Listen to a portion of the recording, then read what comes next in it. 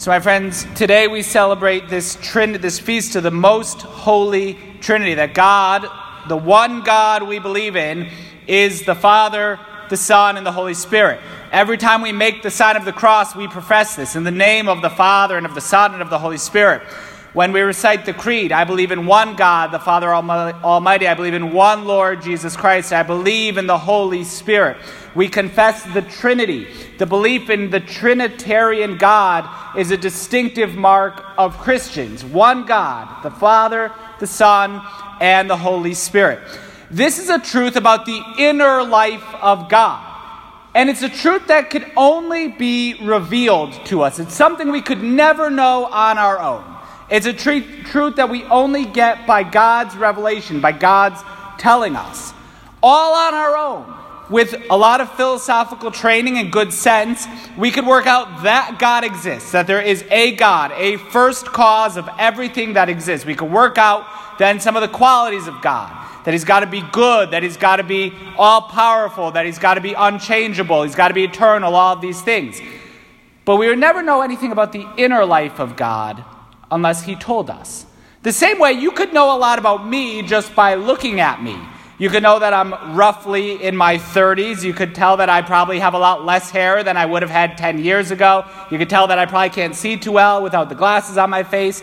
All of that type of stuff. Probably by the way I speak, you could tell I'm from Connecticut, maybe Waterbury, which doesn't have a T no matter how you slice it. Whatever it goes, you could tell some of those things about me from your senses, but unless I tell you who I am, you really know nothing about what's going on in me. You don't know how I feel today. You don't know what I like or what I dislike. Unless I tell you, you can only get so many things from the outside.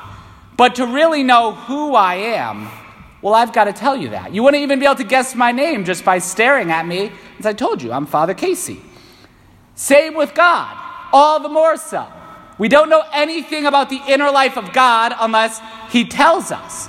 And so today, celebrating the Holy Trinity, we rejoice in the fact that our God has reached out to us and not just told us that he exists, but tells us who he is. That he is the eternal relation of the Father and the Son and the Holy Spirit. That he is love. This eternal relationship of love. God reaches out and he reveals that to us. This is what we celebrate in celebrating the most Holy Trinity. But the reality of who God is so immense. No matter how much we study it, we're never going to get it all. We're never going to fully understand it. This is why people are often afraid to give homilies today on Trinity Sunday. There's a really funny YouTube video about St. Patrick trying to explain the Trinity. Because look, if you start breaking it down and simplifying it, you get into heresy really quick. The Trinity is like a clover. No, it's not, because the clover is 3 parts. God isn't 3 parts. All of the Father is all God. The Son is all God. The Holy Spirit is all God. Well, the Trinity is just this one person acting in different ways. No, that's modalism. That's a heresy. Don't go there. Rather, the Trinity is the Father, the Son, and the Holy Spirit.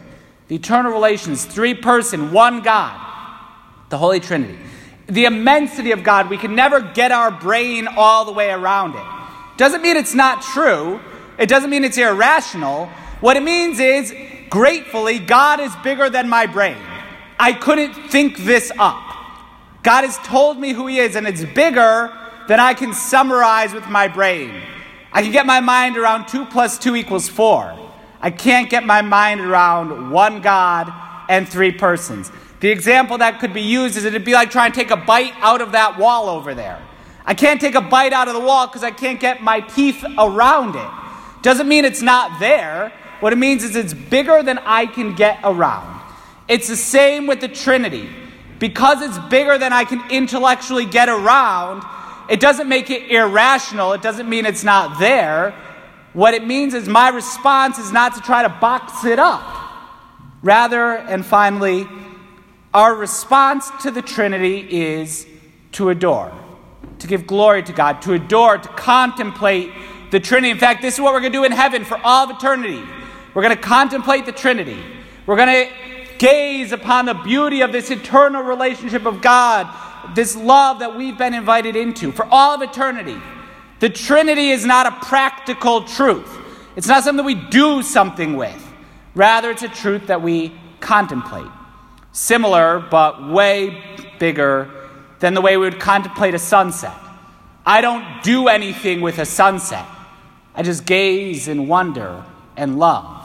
The way when we know another person, it's not to do something, but to love them. Same with the Trinity. This isn't a thing we do something with. No, it's someone we love, our God.